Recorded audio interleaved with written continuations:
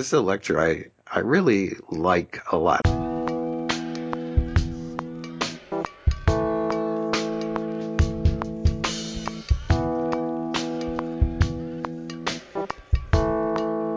Welcome to the Common Errors in English Usage podcast. I'm here with Paul Bryans, author of the Common Errors in English Usage website and book. I'm the editor of that book and host of this weekly podcast, Tom Sumner. Hello, Paul. Hi, Tom. Paul, sometimes on the podcast, like we have the last few weeks, we run down a lot of errors, or in that case, non-errors, little quick takes on mistakes or non-mistakes that people make. But this week, we're going to do one of our deeper dive podcasts. We're going to talk about one word. Right. Rose. How did this come about?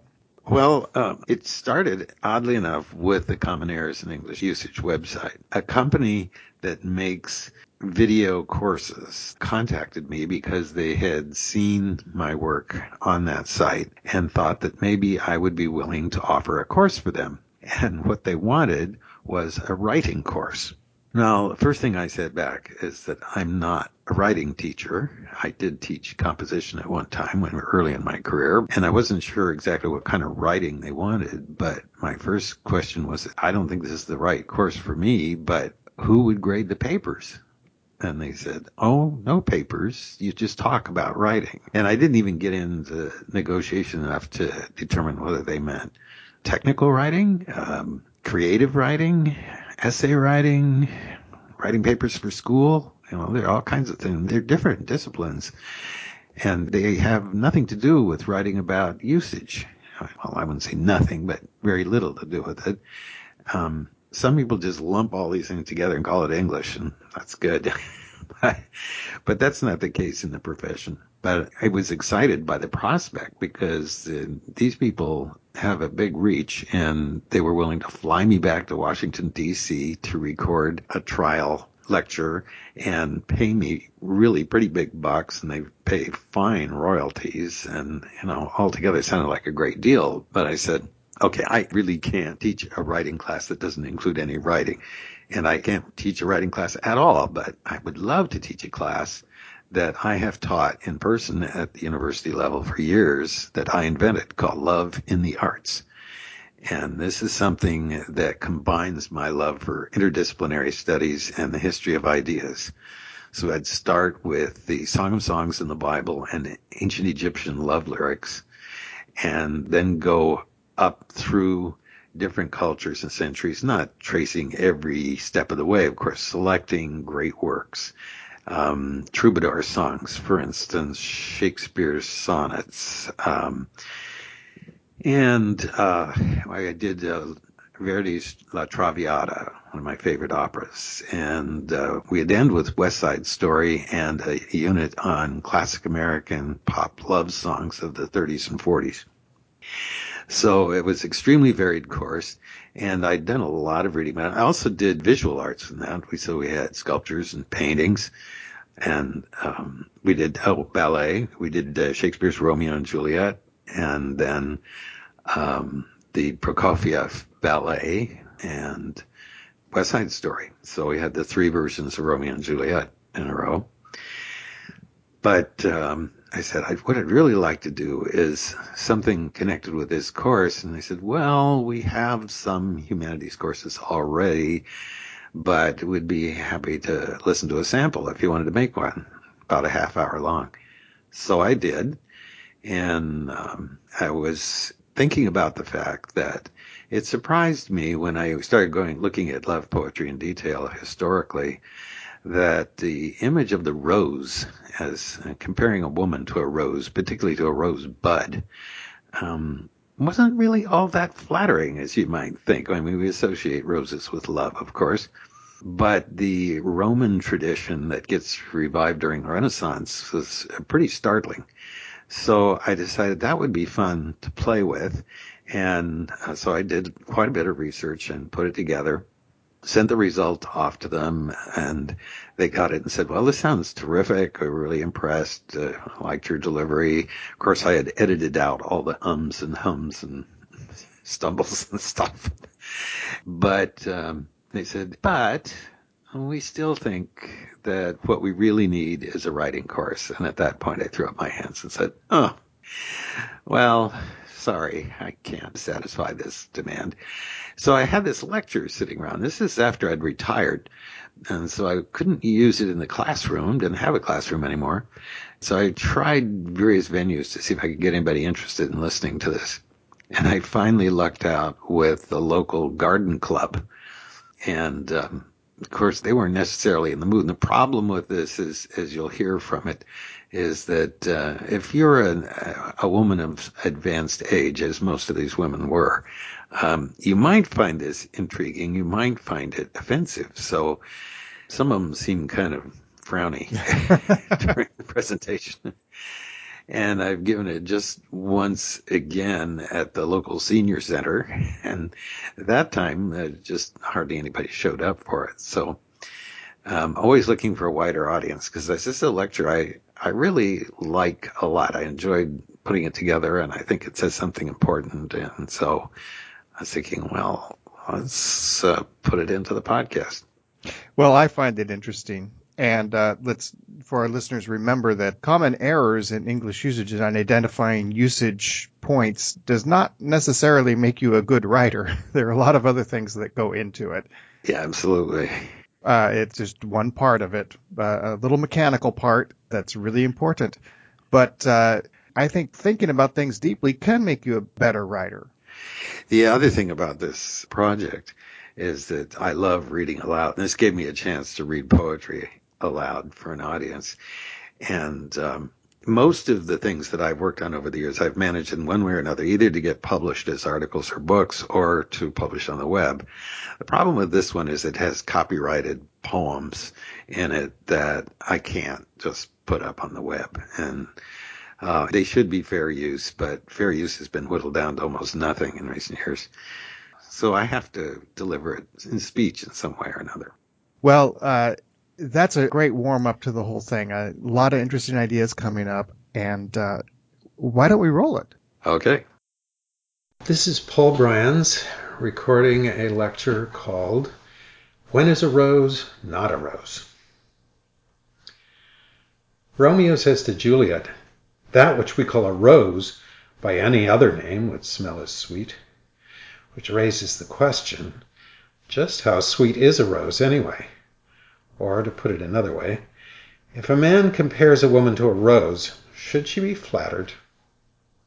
Today, roses are especially associated with romance. What is a surer token of affection than a gift of a dozen long-stemmed red roses delivered to the beloved's door? Or think of the silver rose given to the fiancé in Richard Strauss's opera Der Rosenkavalier. But roses have had a host of different meanings. Although many sources will tell you that roses were introduced into Europe in the 18th century from China, this is true only of certain showy cultivated varieties. Wild roses grew widely in Europe and in the Americas and were noted for their beauty and fragrance from ancient times. Most frequently, they were connected in the arts in some way or other with women or female principles. The Egyptians associated roses with the goddess Isis. Cleopatra is said to have slept in a bed strewn with roses. The classical Greeks associated the rose with Aphrodite, the Romans with Venus. In the Middle Ages, the Virgin Mary adopted several of the characteristics of Venus, including the title Star of the Sea, the so-called evening star, the planet Venus, but also the rose. In Christian use, a thornless rose came to symbolize Mary's virginity and stand for innocence generally. One scholar even argued that before the fall from perfection, the roses in the Garden of Eden would have been free of thorns. A 14th century hymn to Mary, often heard today at Christmas time, begins, "There is no rose of such virtue as is the rose that bare Jesu." On a less exalted level, the rose is the metaphorical symbol of the desired love object in the hugely influential medieval French allegory, The Romance of the Rose, by Guillaume de Lorris and Jean de Meaux, translated in part by Geoffrey Chaucer. In Persian and Turkish poetry, roses are connected with women, but also with mystical love of the divine and with pure innocence. Roses are often referred to in the poems of writers such as Rumi and Hafiz, And the same shift occurred in Europe, with roses being used in various forms of esoteric worship, including Rosicrucianism, a mystical doctrine whose name means rose cross. The most exalted use of the rose as a mystical image occurs at the climax of Dante Alighieri's Divine Comedy, when the pilgrim has a vision of God surrounded by the heavenly hosts in the form of an enormous glowing white rose. The circular rose is such a pervasive image that it lends its name to label objects of the same shape, such as the compass rose or the rose window in a Gothic church. The rose was also used in heraldry, and the conflict between the 14th century House of York, whose symbol was a white blossom, and the House of Lancaster, symbolized by a red one, was known as the War of the Roses, not to be confused with the modern Tournament of Roses in Pasadena. In Rome, a meeting to discuss confidential matters from which the public was excluded was marked by a rose being placed on the door outside the room, so such discussions were called sub rosa, under the rose, and the phrase persists today to label secretive doings. Faced with this bewildering array of meanings, we may be tempted to say that sometimes, as Gertrude Stein wrote, rose is a rose is a rose is a rose. But the thread of meaning we are going to trace today is a much narrower and less exalted one. The rose as symbol of the transitory nature of youthful beauty. A late Roman writer called Florus, probably because of his many poems on roses, presents what would become the classic formula in a poem beginning Venerunt aliquando rosae, here translated by James J. Wilhelm. One day some roses came, genius of the gentle spring. Day one, and we saw the points of those flowers. Day two, and those pyramids swelled to a greater bud. Day three came the baskets. The fourth day marked the end of that toil. They die today, unless they're plucked in the morning. The seemingly sweet and delicate words of these lines convey a stinging message. The points referred to are rosebuds. They represent the young woman the poet is courting. He's telling her that while she is young and attractive, she is desirable, but if she resists his advances too long, her looks will fade and no one will want her. The moral? Do it now. If you doubt this interpretation of the poem, listen again, this time noting the progression from admiration to disdain as the flower opens and then wilts. One day some roses came, genius of the gentle spring. Day one, and we saw the points of those flowers. Day two, and those pyramids swelled to a greater bud. Day three came the baskets. The fourth day marked the end of that toil. They die today, unless they're plucked in the morning. This pattern becomes the dominant theme of poetry, usually associated with the theme called Carpe Diem, seize the day. Robin Williams neglected to explain this to his students in the Dead Poets Society, but Carpe Diem poetry traditionally has less to do with personal growth and exploration than with seduction. An anonymous late Roman poem known as the Vigil of Venus takes the form of a hymn to the goddess of love. Like the Florus poem, it associates the opening of rosebuds with the loss of virginity. Note that in Greco-Roman mythology, the color of the rose is also associated with the blood of Venus, here referred to as the Paphian, because the island of Paphos was one of several places she was said to have been born. Roses are also said to be made from the kisses of her son Cupid and to symbolize the blushing cheeks of bashful virgins. The stanza begins with Venus as a nature goddess causing spring showers to carpet the fields with roses.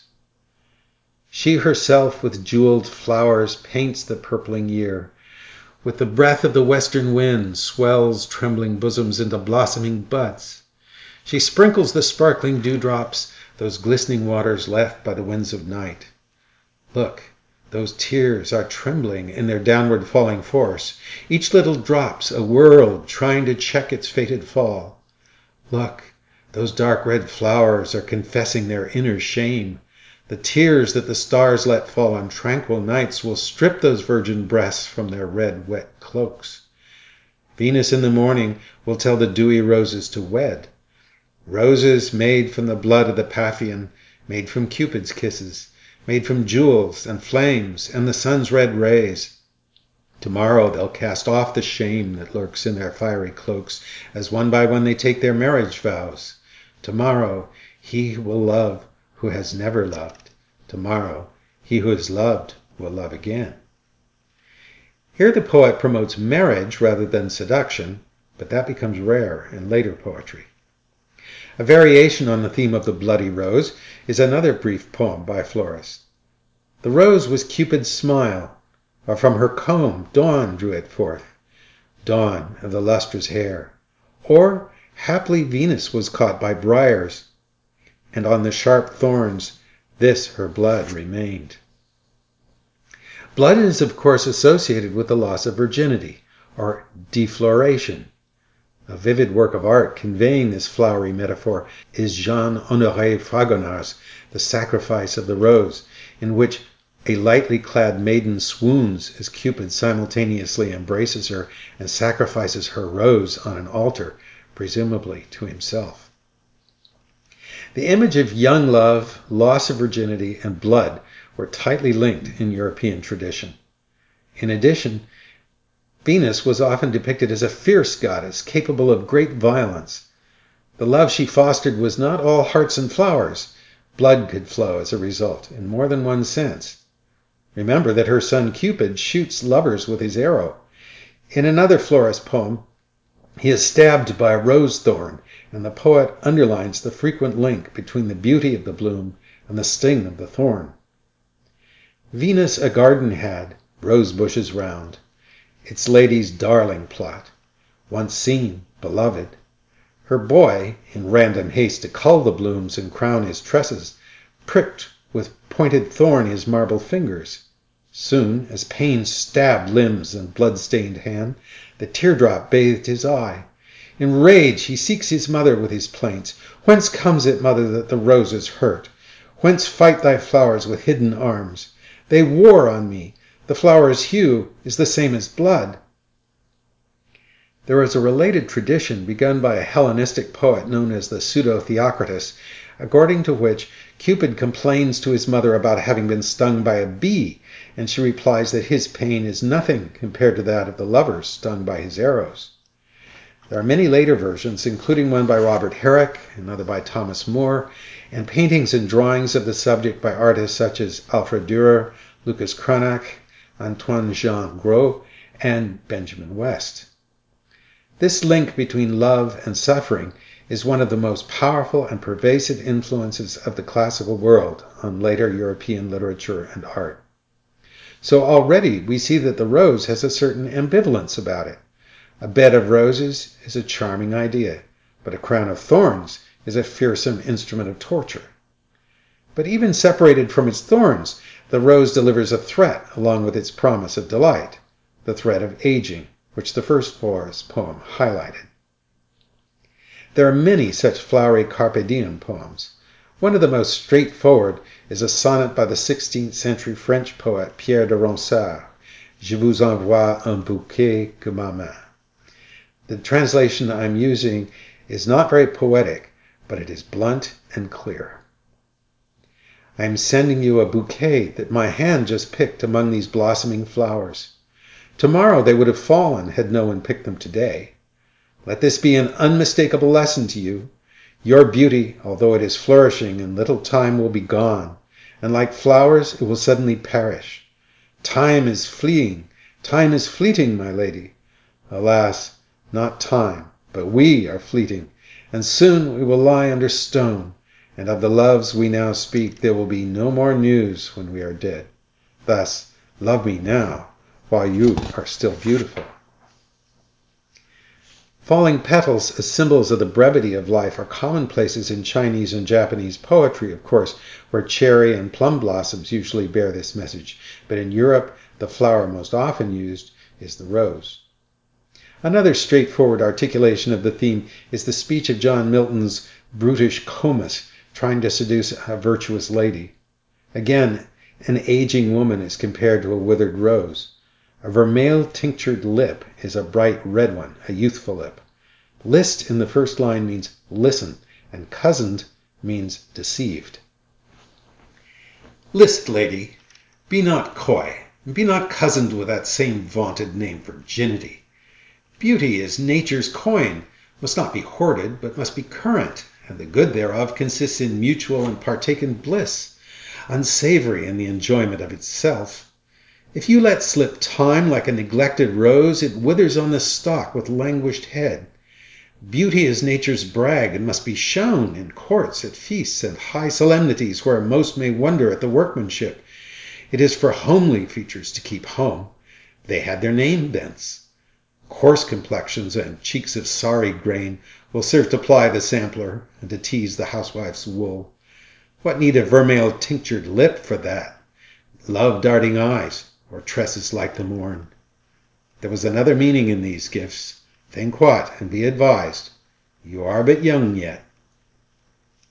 In the previous century, Shakespeare's Theseus, in A Midsummer Night's Dream, offers his daughter Hermia a stern choice between the barren life of a nun and marriage to Demetrius, the young man he has chosen for her. In this passage it is virginity which is thorny. Therefore, fair Hermia, question your desires. Know of your youth, examine well your blood, whether, if you yield not to your father's choice, you can endure the livery of a nun.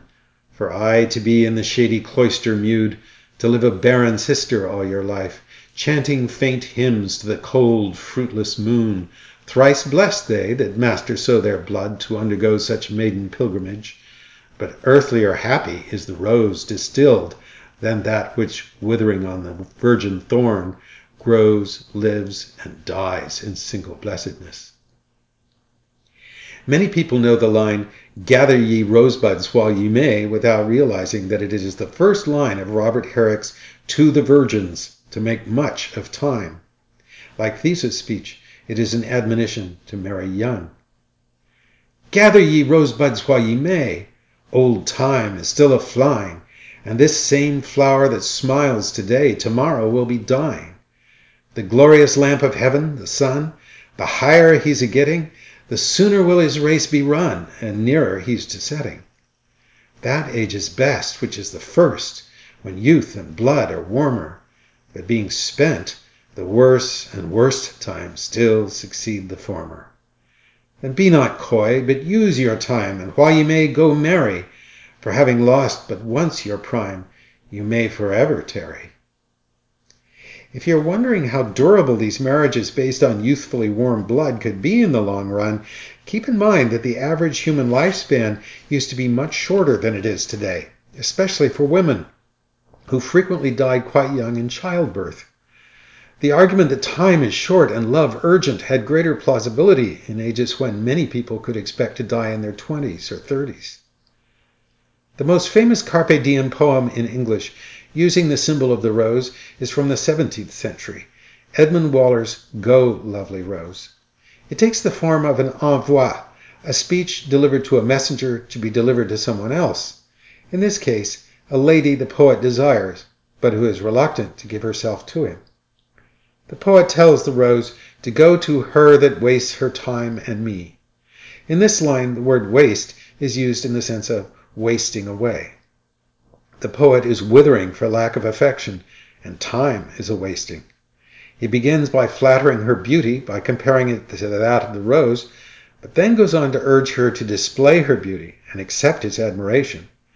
There may well be here a suggestion that she should undress. The final stanza is a shocker, the thorn in this rose poem. He tells the rose to die after having delivered its message, as a reminder to the woman how brief a time she has to be both young and beautiful. As in so many poems, seize the day here means seize the man. Go, lovely rose. Tell her that wastes her time and me, that now she knows when I resemble her to thee how sweet and fair she seems to be.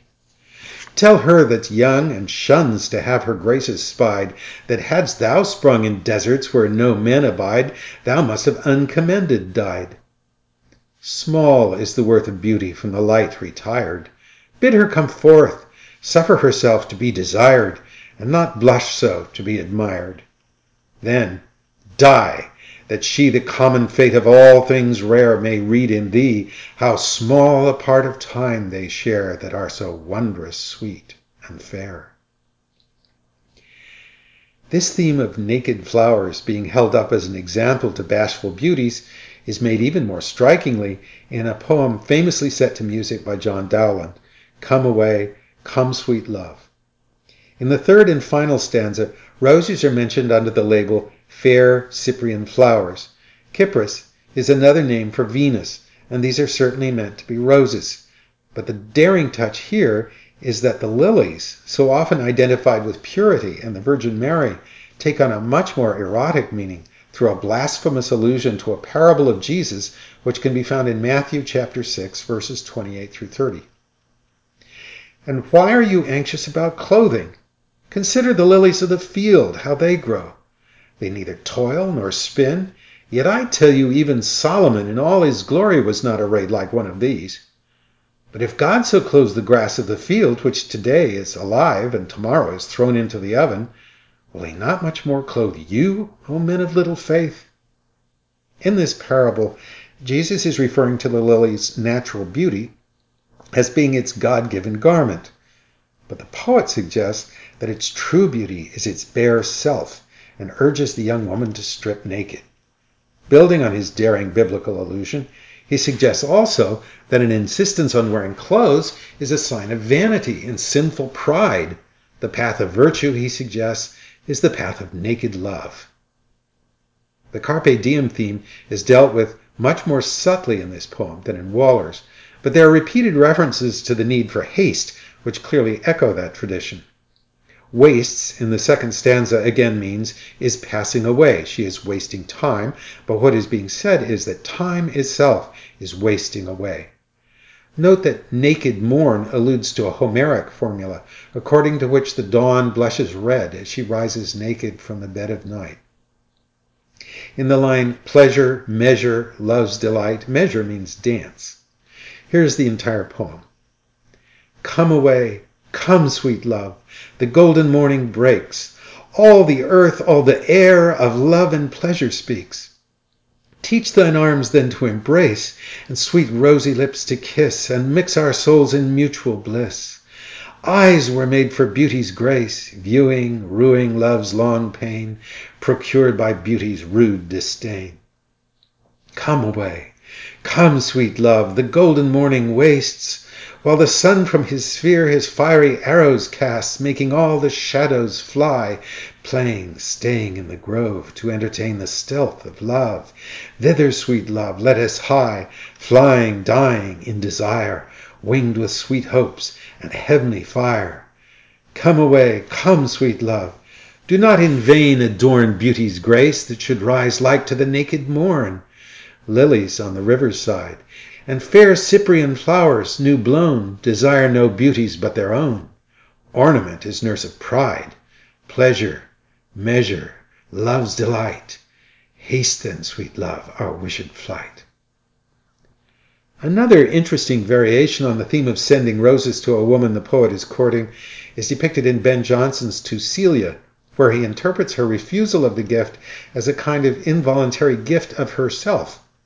The roses come back smelling not of their native fragrance, but of her even sweeter bodily aroma. He deliberately varies the Carpe Diem theme by saying that he sent her the roses, hoping that they would never wither under the influence of her transcendent beauty, which suggests powers of prolonging youthful loveliness. When the second stanza begins, I sent thee late a rosy wreath, the meaning is I sent it lately, recently. Drink to me only with thine eyes, and I will pledge with mine. Or leave a kiss but in the cup, and I'll not look for wine. The thirst that from the soul doth rise doth ask a drink divine. But might I have Jove's nectar sup, I would not change for thine. I sent thee late a rosy wreath, not so much honouring thee, as giving it a hope that there it could not withered be. But thou thereon didst only breathe, and sent'st it back to me. Since when it grows and smells, I swear, not of itself, but thee. It is clear that the messages roses bear to women in traditional European poetry are as much threatening as flattering. Some seem downright insulting. They come from an age when men were confident of their supremacy, and the breaking down of women's resistance was depicted as a kind of amusing game. The poets see no need to describe their own attractiveness. That is taken for granted. They need only persist to succeed. Even when in Johnson's case the poet is rebuffed, he perseveres in courting her by writing this poem. Today he might be viewed as a stubborn stalker. The Carpe Diem love poem died out as the Romantic era began, where cynical, manipulative attitudes toward love fell out of fashion, and men like these ceased to be regarded as charming and amusing and were instead disdained as vile seducers. The new mood is clearly reflected in Robert Burns' famous poem, A Red, Red Rose. In the first stanza, the youthful beauty of the woman is emphasized, but the rest of the poem, instead of warning her that this beauty will soon fade, is devoted to declarations by the poet that he will love her forever. Oh, my love's like a red, red rose that's newly sprung in June. Oh, my love's like a melody that's sweetly played in tune. As fair art thou, my bonny lass, so deep in love am I, and I will love thee still, my dear, till all the seas gang dry. Till all the seas gang dry, my dear, and the rocks melt with the sun, I will love thee still, my dear, while the sands of life shall run. And fare thee well, my only love, and fare thee well awhile, and I will come again, my love, though it were 10,000 mile. Most rose poems are addressed to women. But let us conclude by looking at two exceptional works in which the man is compared to a rose. The first is Shakespeare's sonnet number 54.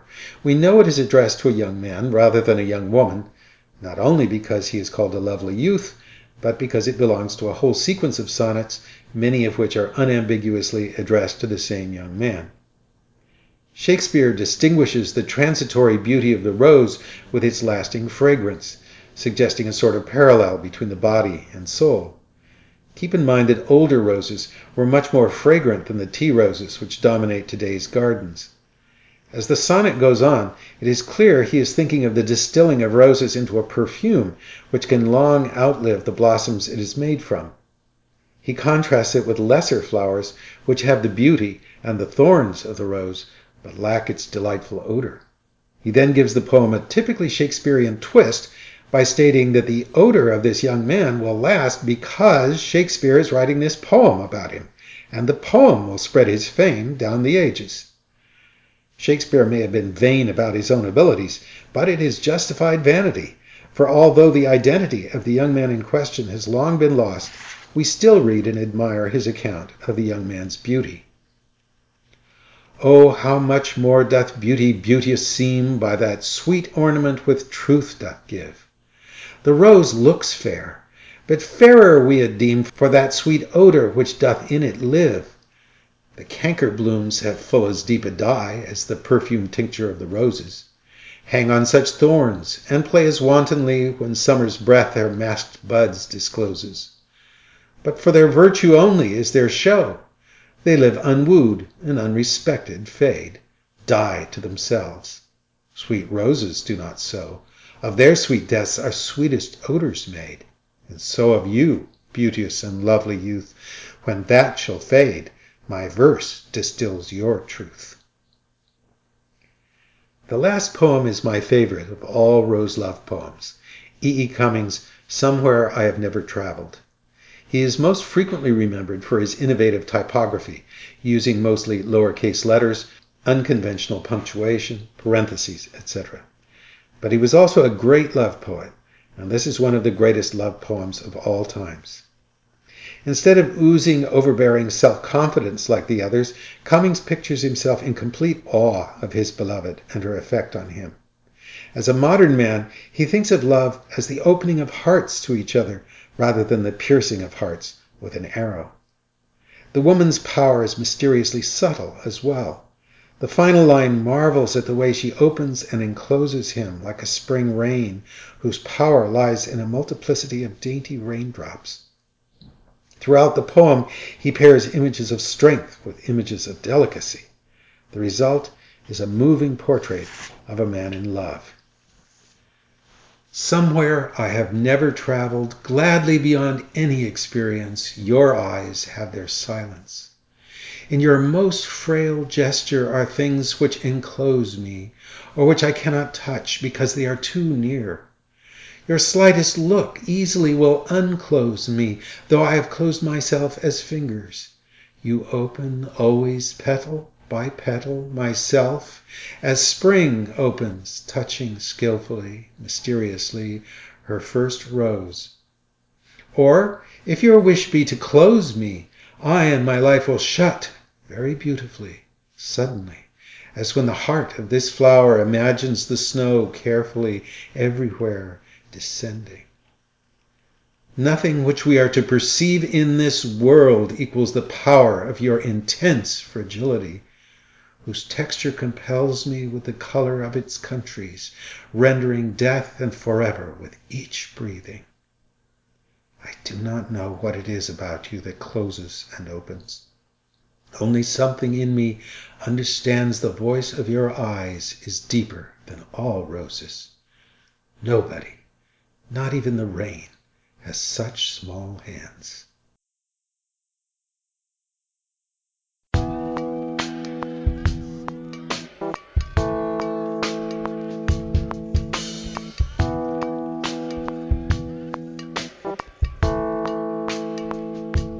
That'll do it for the Common Errors in English Usage podcast. Send your comments, questions, and feedback to commonerrorspodcast@gmail.com. Thanks for listening.